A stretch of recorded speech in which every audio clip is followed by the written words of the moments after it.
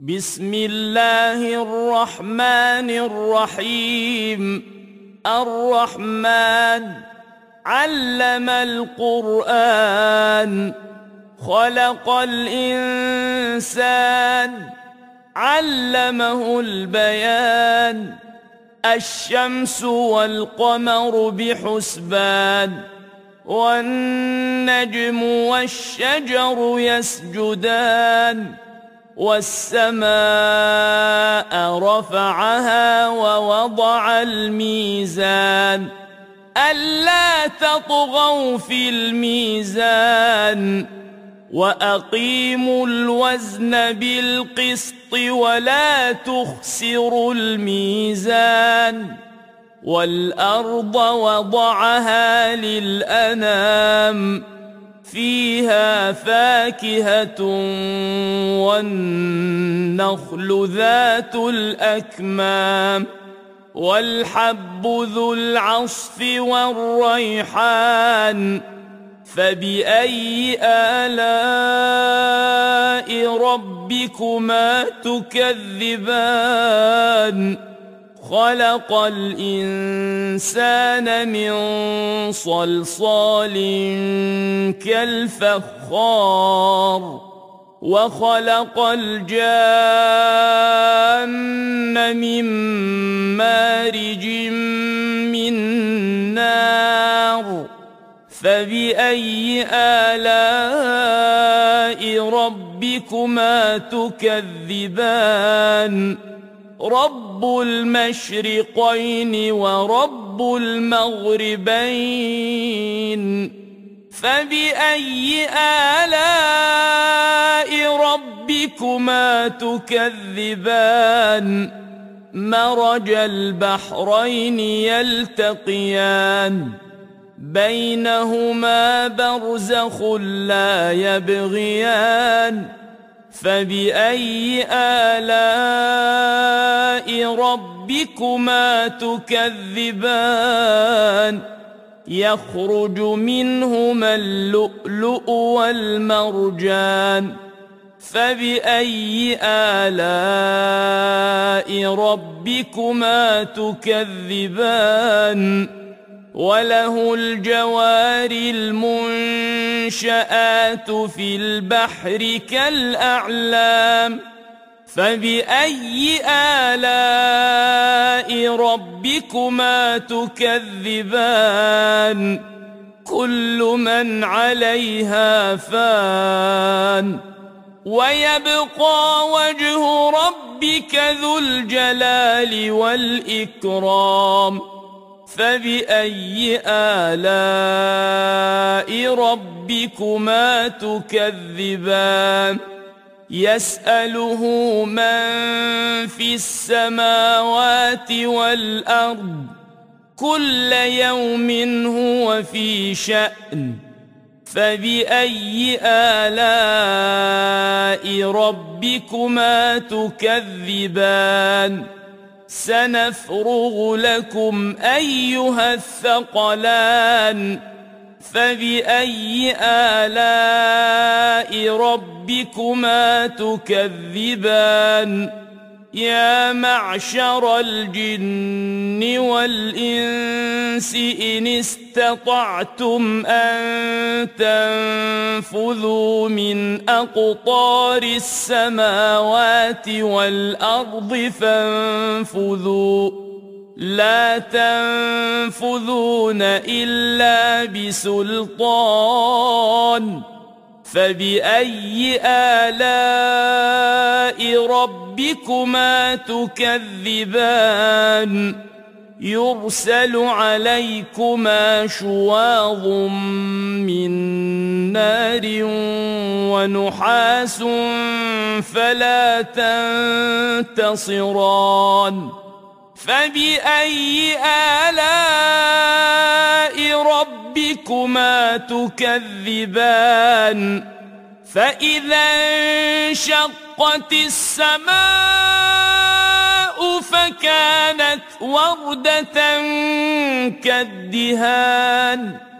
فبأي آلاء ربكما تكذبان فيومئذ لا يسأل عن ذنبه إنس ولا جان فبأي آلاء ربكما تكذبان يعرف المجرمون بسيماهم فيؤخذ بالنواصي والأقدام فبأي آلاء ربكما تكذبان هذه جهنم التي يكذب بها المجرمون يطوفون بينها وبين حميم آن فبأي آلاء ربكما تكذبان ولمن خاف مقام ربه جنتان فبأي آلاء ربكما تكذبان ذواتا أفنان فبأي آلاء ربكما تكذبان فيهما عينان تجريان فبأي آلاء ربكما تكذبان فيهما من كل فاكهة زوجان فبأي آلاء ربكما تكذبان متكئين على فرش بطائنها من استبرق وجنى الجنتين دان فبأي آلاء ربكما تكذبان فيهن قاصرات الطرف لم يطمثهن إنس قبلهم ولا جان فبأي آلاء ربكما تكذبان كأنهن الياقوت والمرجان فبأي آلاء ربكما تكذبان هل جزاء الإحسان إلا الإحسان فبأي آلاء ربكما تكذبان ومن دونهما جنتان فبأي آلاء ربكما تكذبان مدهامتان فبأي آلاء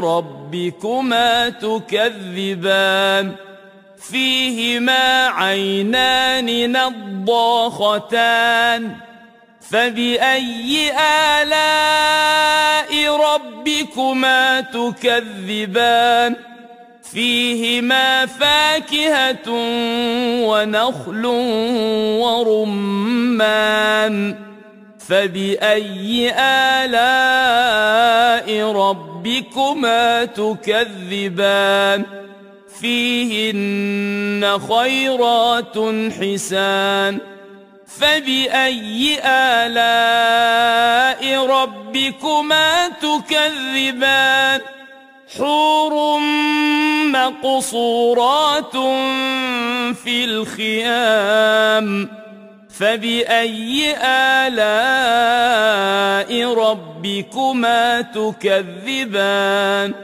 لم يطمثهن إنس قبلهم ولا جان